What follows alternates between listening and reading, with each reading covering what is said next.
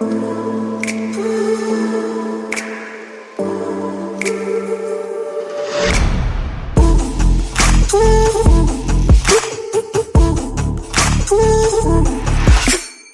to the WOD Pod. Join me as I sit down with CrossFitters, fitness experts, top coaches, professional athletes, and other well-known gym goers to listen to their journey through fitness.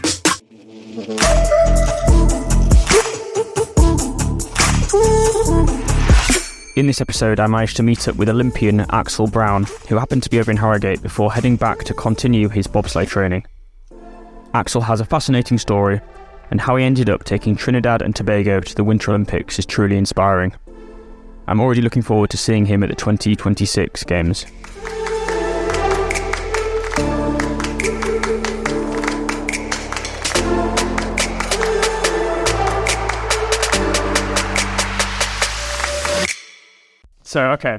So let's go back to, we might have covered this, but prior to Olympics, so like teenage years, as in post, you went to Loughborough? Did you go to Loughborough Uni? I didn't.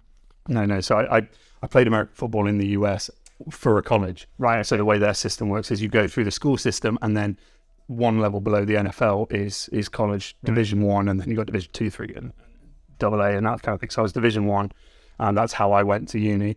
But I only found that through playing American football in the UK. I played 1 year, made the national team, and then it was like, oh, okay, well, if I want to get any better, I'm going to have to go to the US. And so I saw that out. I wasn't really getting anywhere that I wanted to be in the UK. And so I was like, okay, well, I like this sport. I like the US. I'll just apply to a bunch of unis, fully expecting, similar to when I finally got into bobsleigh, fully expecting to just be like laughed out of the door. Yeah, no. And got offers and got out there and kind of got involved with it. So that was in America. So you moved to America to play American football. Correct, yeah. And how long were you in America for playing American football? Realistically, I was only playing football for a semester and a half. Right, okay. I got out there, and though athletically I was in the ballpark, their ability, their knowledge of the sport, just, they've been doing it since they could walk practically, and they knew what I was doing before I knew what I was doing. And I struggled to keep it. We had 183 passing plays that I had to learn within that. And that's just a book of learning. These guys are like, oh, well, that's this and that's that that I learned before. Whereas I'm seeing it for the first time. Yeah. And so it was just a huge amount of work that I simply couldn't keep up with. Right. So when you were in America, what did you think bobsleigh, or was that way after? So back to the UK? I'd actually been recruited through a thing called, it was Power to Podium and Sporting Giants, were these two things built around the 2012 Olympics that were to recruit athletes in the UK that might be good at elite sport. So their thing with Sporting Giants was anybody that's tall and has competed at a regional level or above. And then Power to Podium was people that were displaying ability. So I tried as a under 18 for the bobsleigh team. Then I was told rowing or bobsleigh, you'd be great at either. And I'm very glad I chose bobsleigh because rowing is hard work. Hard work. Bobsleigh's far from easy, but it's a different kind of hard work. Yeah, much more suited to me. So I'd actually tried out as an under 18, but I ended up in this limbo of being too old for the Youth Olympics and not nearly good enough as an adult. So it was on my radar. I go away 4 years playing American football, and come back having trained and being much more of an athlete, because previously as an under 18, I hadn't even set foot in a gym. Literally hadn't set foot in a gym, and I got so far, so then add to that some S&C, and I was in the ballpark. So the fact you were doing a sport solely focused on acceleration, speed, power, which is American football, you were already kind of teed up for bobsleigh without knowing. So then when bobsleigh was an option, it was like, well, this just falls in line with what I'm doing. For sure, and both sports prioritise being big and fast, but also heavy, because American football, part of my job, half of my job is like to block and be an immovable object, so you want to be heavy. Yeah. If you're fast and strong, but can just be light and get picked up and thrown, that's no good. Yeah. And the same deal with bobsleigh. It stands to reason the heavier you are or the denser you are, the faster you're going to go downhill. So you want your weight in the athlete rather than in the sled. So you could have light athletes pushing a heavy sled or heavy athletes pushing a light sled. Respectfully, if we were pushing the same sled and you had to add another 40 kilos or whatever, that's disrespect you probably on 40 kilos like me, but if you had to add that weight, I'd be able to push my light one way quicker than everyone. Fine. So that sport, it's literally, these are sports that I would be terrible at. Possibly. American football. I think you'd be the right shape for skeleton. Yeah, I'll be all right with that. I'll have to probably get a bit thinner and a bit of muscle mass, but I'm doing that quite well at the moment, to be honest.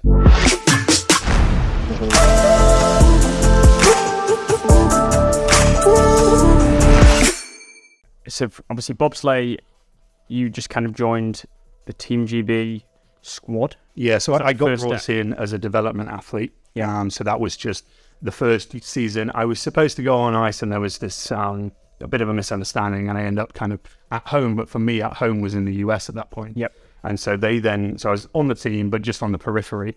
And they had a race going on, a 6-hour drive away from me, and I was like, you know what? I'll just ask them and turn up and say, look, can I help? How can I get involved? I'll lift the sled, whatever it is, get me involved. If I can get in a sled, great. And I end up getting in just this kind of practice sled. So there's a sled that they send down before the race to make sure that the track is fine. I end up being the brakeman for that. Now, my impression was this was a wily old bloke that hung around the track and, had been doing this for years. Yeah. Turns out when I'd offered and everyone was like, yeah, mate, go ahead, it was his first ever go off the top. So it's his first go off the top. And unbeknownst to me, I'm then his brakeman, so I'm getting beaten up. And I'd heard about big, strong guys, rugby players, all of this, have one go in a sled, turn around and say, never again. Never in my life am I doing that again. Yeah. And I get it, right? After my first one, I was like, am I one of those? Am I one of those guys that just can't hack this? Yeah. And you get used to it. And, there's still days when you're like, not as a pilot, but as a brakeman, and I was like, I don't know about this. So is that obviously from being so unaware of the sport in terms of how it works, all I do is just watch it on TV and just get out and they've got a quick time. Mm-hmm. When you're getting thrown about, is it you're hitting the side of the sled and back and forth like ricochet? Yeah, it's all sorts, to be honest. I mean, the forces that we feel when you're doing 95 miles an hour at a 3-4 meter wall of ice, that force to go from pointing this direction to pointing that direction in a hairpin turn at 100 miles an hour, everything is amplified. So as a driver, I'm sat up, so you get kind of squished by the G-forces in the back when you're hunched over. Yeah, your shoulders can hit. You just bounce into the cowling, into just bolts and stuff that are in the sled, all sorts. And you come out and the adrenaline's that high, you don't feel anything. Yeah. But it's one of those, like people that have played rugby probably know, after a game, you get in the showers, you're like, hang on. Where's that come from? Yes, exactly. And it's just the same above, say. So you're the driver. Is there 4 in a sled? There's 2 and 4. So they're kind of separate sports in the same way that the 100 meters and the 200 meters, they're both sprinting, but they're separate. So I have specialized in 2-man up to this point. But going forward to the next Olympics, the plan is to kind of develop into being a 4-man pilot as well. Yeah. You don't have to do one or the other, you can do, but... So you're at the front regardless. Yep. And you hold on to the arm. Yep. So I have a kind of an arm that sticks out the side of it, and then we have one guy that's on the back. Yeah. Anybody that's pushing is known as a brakeman. That's just the kind of phrase for it. Cool. Then in a 4-man, you add 2 more guys on the side, and they jump in. They jump in, and then the guy at the back's last in. Yeah. You're first in, and then you're steering. Correct. How much do you steer? Because when you watch it, you just think, well, can you steer that? Absolutely. So, and it's a perfectly reasonable thing to say. So the corner is turning us left to right or right to left. Yeah. You're not going to just suddenly turn left in a right hand. You can't. Yeah. So our steering, we're actually steering up and down. So if you're coming at a steep corner, it's just going to shoot you into the roof, and you just go straight up, you hit the top of the corner, and then you barrel back down. So what we're doing is, as you're coming onto the corner, you're catching the steering to steer down. Got you. So preventing going too high. So you're riding it round. Yeah, exactly. And then you're doing the same thing to come off the corner. Again, the centrifugal force wants to push you up. Yeah. So you're kind of coaxing it down into the straight or into the next corner or whatever it is. You'd never know that question by watching it on TV. Because when you watch it on the Olympics, they don't quite go into detail of what they're doing. And it's like the coverage probably, they assume that people know what they're doing rather than... And we are just a tube. All you see is the top of my head, right? Yeah. You don't know what's going on underneath. And if you just sit on a sledge as a kid, you're not necessarily steering. Maybe you stick your heels in the ground or whatever. You're just kind of along for the ride. So again, perfectly reasonable to assume that's what we're doing. So the reason it's called bobsleigh is originally the guys in it would be leaning and bobbing, and that's how they turn the sled. That's what Cool Runnings would have you believe, that you sit in the bathtub and you kind of you practice leaning. There's none of that. It's steering in the modern sport.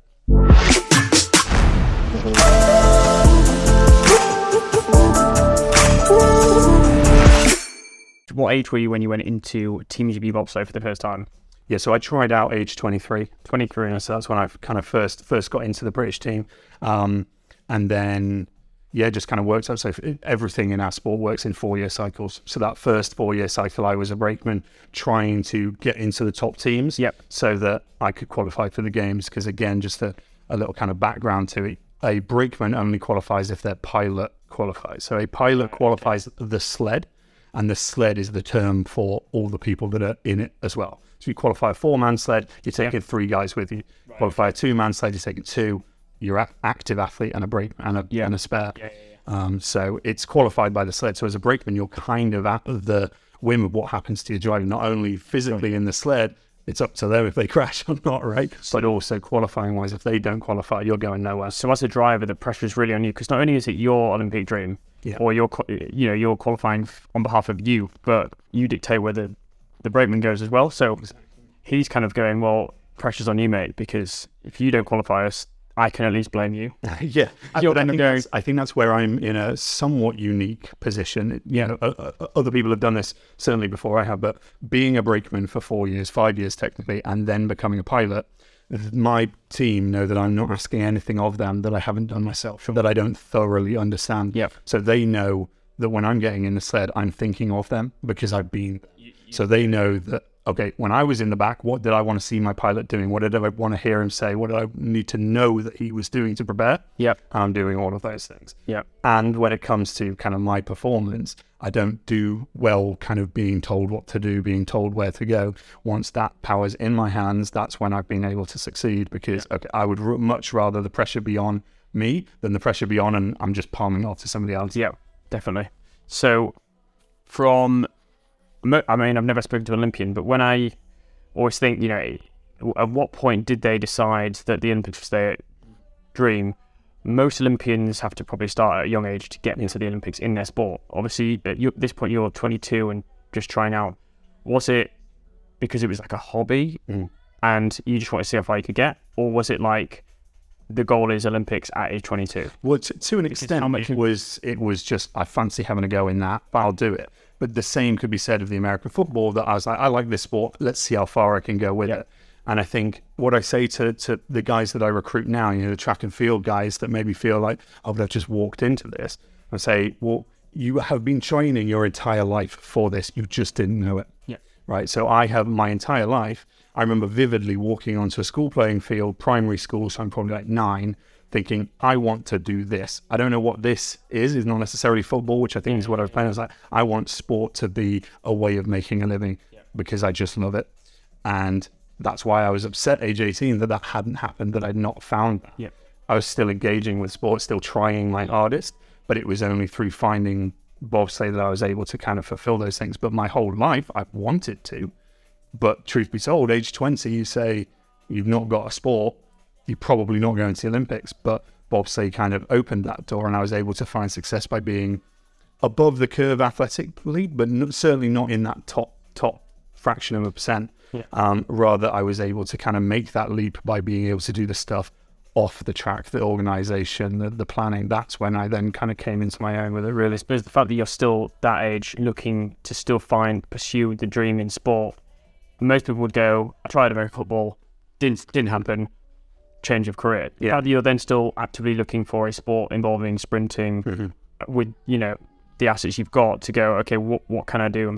It wasn't the one, and that's probably why you're in. But truth be told, when I got released by that American football team, it did feel like that's it. I'm done. I'm aged 22, going into my 23rd year of and I don't have a sport. I've just been cut from what I thought was my sport. Probably that's the end. And it was a case of, I want to have a go in a bobsleigh someday. Maybe I'll just do it this way instead of paying and going as a tourist. Maybe I can get myself in a sled. I fully didn't expect it to lead anywhere really, other than maybe I'll have a go. Maybe I'm good enough to kind of scrape by. And I scraped by, and the next level I just kind of got in. And we just got into the Olympics. And so actually it's just been this gradual tier. It wasn't the only goal as the Olympics. I had this ladder and just getting on the ladder, I was like, if I represent Team GB or represent British bobsleigh, Team GB is only the Olympics, but like if I represent British bobsleigh, cool, I'm set. Yeah. Or if I can ever earn some money from doing this, cool, accomplished. And then you do the next bit, and then all of a sudden, at the previous game, so 4 years ago, I got told, sorry, you've not been selected for the Olympics. And I come off that call smiling ear to ear. I'm like, why am I happy? That's bad news. And he was like, because actually I was one spot away from going to the Olympics. And I was like, I just got really close to the Olympic Games. I never thought that would be a thing. Growing up in that, that same kid that walked onto the field thought you're born an Olympian, right? You know that from birth. From whatever you come down from Mount Olympus, you are an Olympian. And, for anyone watching as well, that's not the case, right?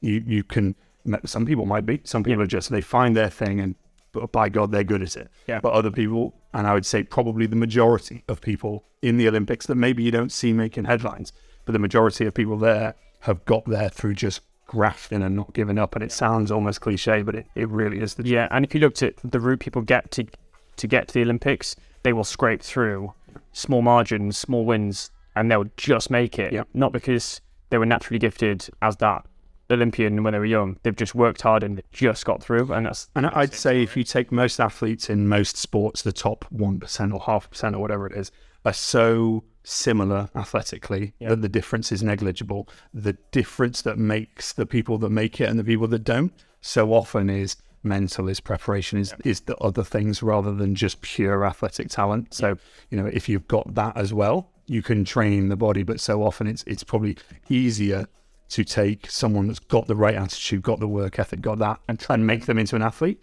than take an athlete that's lazy or bone idle and try and teach them to give a shit. Yeah, or isn't good under pressure. Yeah, great, they can do it off the field, but when it comes to actually doing it. And that's another thing as an athlete that truly you don't know until the pressure is really on. I'm going into the Olympic Games, competing in front of hundreds of millions of people. Everyone that I have ever known is watching me compete. And that's not even an exaggeration. Everyone that knows me well, or even, knows my parents, right, is watching that race. Yeah. You go into the start line knowing that. And there's no way to prepare for that. So I'm going to the Olympics, going to the opening ceremony, not knowing, okay, am I just going to choke? Yeah. And you don't know until you do it. So much pressure. I've had previous things that have said when the pressure's on, that's when I do my best work. Yeah. But there's no pressure like that until you get there. And thankfully that came true. And I drove probably the best I've ever driven, right? But you don't know until you're there. Are you the guy that false starts? Are you the guy that crashes, coming around corner 13 at the end? Is it just too much? Or are you actually right? I'm in the zone. And thankfully I felt that I was that. Yeah. And you're doing it in the Olympics for your own team, essentially.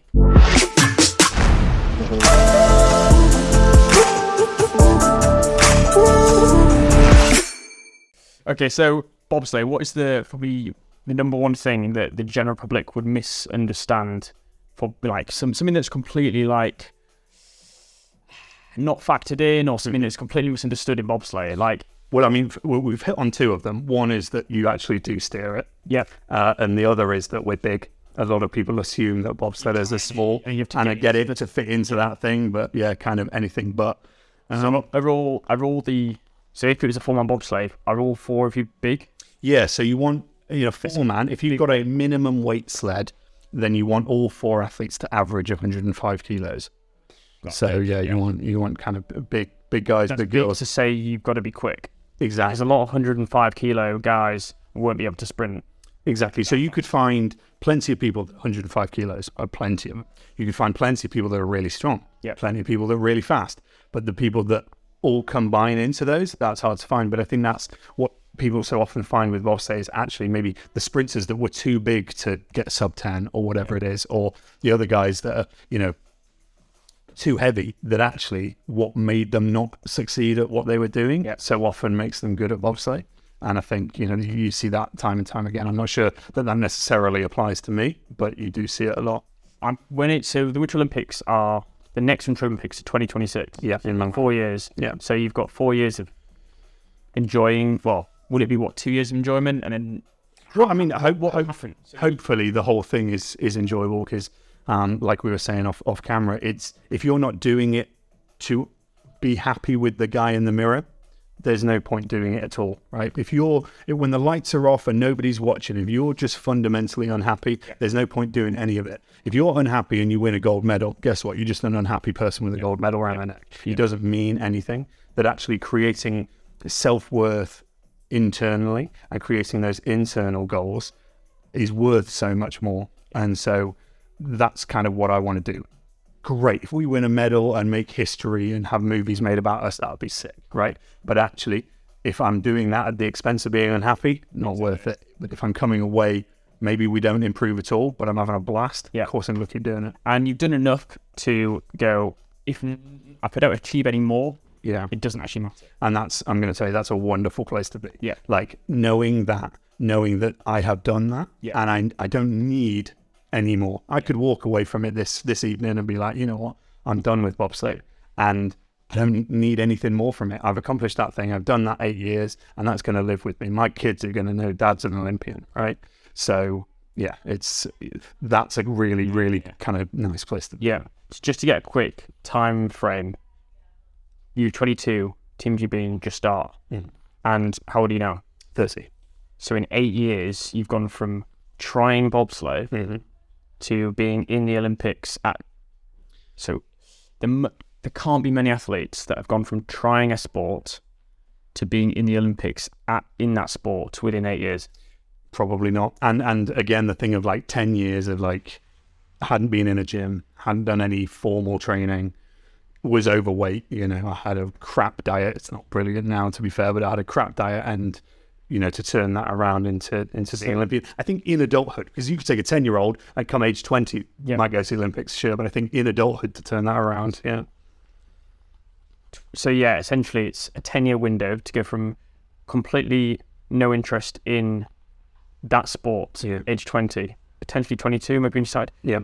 So it's almost like an 8-10 year window to go from nothing to the Olympics. You see that, even that in itself is just like ridiculous. Yeah, exactly. Ridiculous. And it's this weird thing of, I understand that it is mad and people want to know about it, but it's just, I've just been doing my thing. At no point have I kind of been doing it for any kind of recognition or anything like that. I've just been doing it because I enjoy it and want to see how far I can take it. What's been a really pleasant surprise is how many people give a shit. And it's lovely. It's not why I did it, but it's a really nice side effect. And that moniker of Olympian that I now have for life opens a lot of doors. Opens a lot of people's interest in what I've got going on. I know. I was kind of laughing to myself, going, "We're going to be sat in my garage gym, and I've just seen on your Instagram you were just sat with the BBC doing an interview." I'm like, how things differ. I was like, a few weeks ago, I saw you on like the full Winter Olympics BBC set. I'm going, it's. But the weirdest one was doing interviews on Chinese TV. So they're speaking Chinese, and then they cut to you and they ask you the question in English, and I'm answering. But I don't know anybody that's watched that. But it's gone out. They told me to tens of millions of people. That was interesting. So, I mean, will they understand you, I suppose? I think maybe there's subtitles, maybe they understand me. I don't. God knows what the subtitles read. No, probably running all sorts. But they loved our story, and so I ended up doing a bunch of media with the Chinese that I've never seen. It apparently went out on their social medias, but I have no idea. That was fun. Because I went to Tokyo, and it's like there's so many people there, and they're so kind of caught up in their life that when I was literally walking around Tokyo, and they were just coming up going, "Can we get photos?" And I'm just going, but they must have seen what, if you see a Chinese person in England, you don't have the same reaction. Well, that's how insular they are with their life. So definitely. And I get it a lot, just I think when I'm out there, just by being tall, right? By being fully head and shoulders above almost everybody else. I think what was funny was getting asked for an autograph. But this is before I'd done any sport, just for being tall. I was like, I wonder what you're going to do with that autograph. I'm more than happy to do it. But you say, this is the autograph from a tall person. Great. I've never given one of those out before. Right, some last few questions. What was your scariest experience in a bobsleigh? Yeah, so as a brakeman, I think being at the top of the track, knowing you're about to put your life in somebody else's hands, literally, is always quite scary. Getting crashed is not a fun time because, again, you're at the at the whim of the ice, really. You're upside down. It feels like you're in a washing machine because you're just turning around. Your shoulder is getting skinned from the friction of the ice. That's like So that's a good one to answer your question of what people don't realize. If you crash on ice, the speed that we're going at, the friction will burn the skin off you. So we literally wear Kevlar shirts underneath our race suits to protect your skin. I've seen a guy whose entire shoulder is a skin graft from a crash. So that's pretty terrifying. So in the Olympics, do you still wear that? I don't as a driver because I'm in the nose of the sled, but the guys in the back will, absolutely. Right. So I wouldn't ever let anyone in my sled that isn't wearing a burns mask. Without it. Because yes, I might be fully in control of my sled, but you never know what might happen, and it's just not worth the consequences. So when it goes completely upside down, that's the point your shoulder will touch because you're moving your head to the side. So as a driver, I'd get hit on the head, so we have to be careful of concussions now. I don't crash much, so thankfully it doesn't happen a lot. But the guy in the back who's kind of bent over, the top of his shoulders has contact with the ice. That's just because of the opening at the top of the sled when it turns over. I actually once, because I was very big as a brakeman, we crashed and my shoulders got burnt up a little bit, but my butt came out the back of the sled and scraped down one of the corners and had this big burn down my butt, which I never thought, maybe I have to wear like Kevlar pants or something. Yeah, well, soon there'll be a thing probably. Anything else? So I was going to go. I mean, this video is going to be absolutely ridiculously long, podcast, basically. But I was going to kind of go into detail with what a typical session would be, not doing bobsleigh, but just in a gym. Kind of like what would be your typical workout? Because obviously we've just done like a random CrossFit one, but instead of going into detail, perhaps we could follow up with a video further on the line and go into detail. You'll find out when you come. I'd rather come not knowing how bad it's going to be when it's all cardio and rowing and probably all that stuff. So as we've hit on a couple of times, our goal is to be fast, powerful, strong. Yeah. So we'll work in kind of waves throughout the year of strength building into power building. So, currently I will lift 3 or 4 times a week and sprint 2 or 3 times a week in a case of just keeping that weight moving fast and then also sprinting. So it's a lot of that of being able to move weight quick. I've said, generally there's been this benchmark of you need to be able to back squat 200 kilos and stuff, and I would say every male at the Olympics could, right? But I've always thought if you can move 150 really efficiently, that's probably as much as you need. So that kind of thing, squats, cleans, lots of split leg stuff, because obviously we're driving in a split leg position, so it's split squats, lunges, step ups, that kind of deal. And then with upper body, it's important to be strong, but actually we don't ever need to move weight with our upper body. You need to be able to lock this position. So it doesn't matter how strong your legs and glutes are, if you're losing that through your posterior chain and your upper body, if you're flexing like this, you're losing so much. You just need to be able to take everything that your legs can generate and hold that hit. So it's that kind of strength through the back and chest. So it's almost like lats and it's all of that basically. Everything from the belt up needs to just be rigid. Okay. Well, that'll make for a good part 2. Okay. So to round off the video, so your plans for 2026. I don't know where the Winter Olympics is going to be. So Milan Cortina. Okay. So it's going to be a similar track. It's not been built yet. It's going to be a similar track to the Turin Olympics, which was 2006, I think. Right. Okay. So it's back to Italy. The goal is hopefully to take a 4-man sled there. As I said, goal number 1, have fun. But I think we have a real shot at surprising a lot of people. A little Caribbean island should not be doing anything in bobsleigh, let alone, top 10s or, who knows, challenging for medals would be insane. So that's kind of, the outside goal.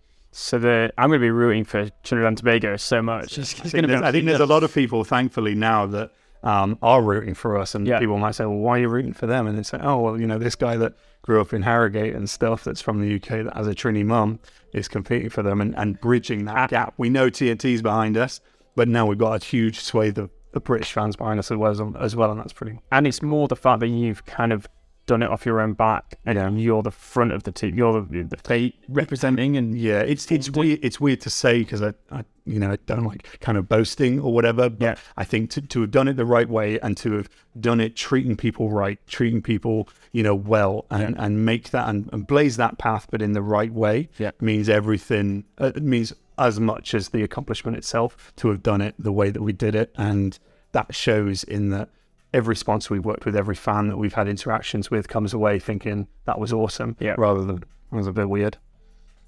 Nuts. I mean, I'm just inspired. Kind of like hearing you've gone from nowhere near to Olympic goal age 21, 22, having got there in 8 years. Yeah, look forward to it. Appreciate it. Cheers. Nice one. I hope you enjoyed that episode, and a huge thank you for listening. Make sure you're following the pod on Instagram at the.wad.pod, our Twitter at the_wad_pod. The podcast is sponsored by Wad Powders. That's at Wad Powders on Instagram. Please show some support to the pod by either sharing this episode with a mate or buying some supplements from wadpowders.co.uk. See you guys next week.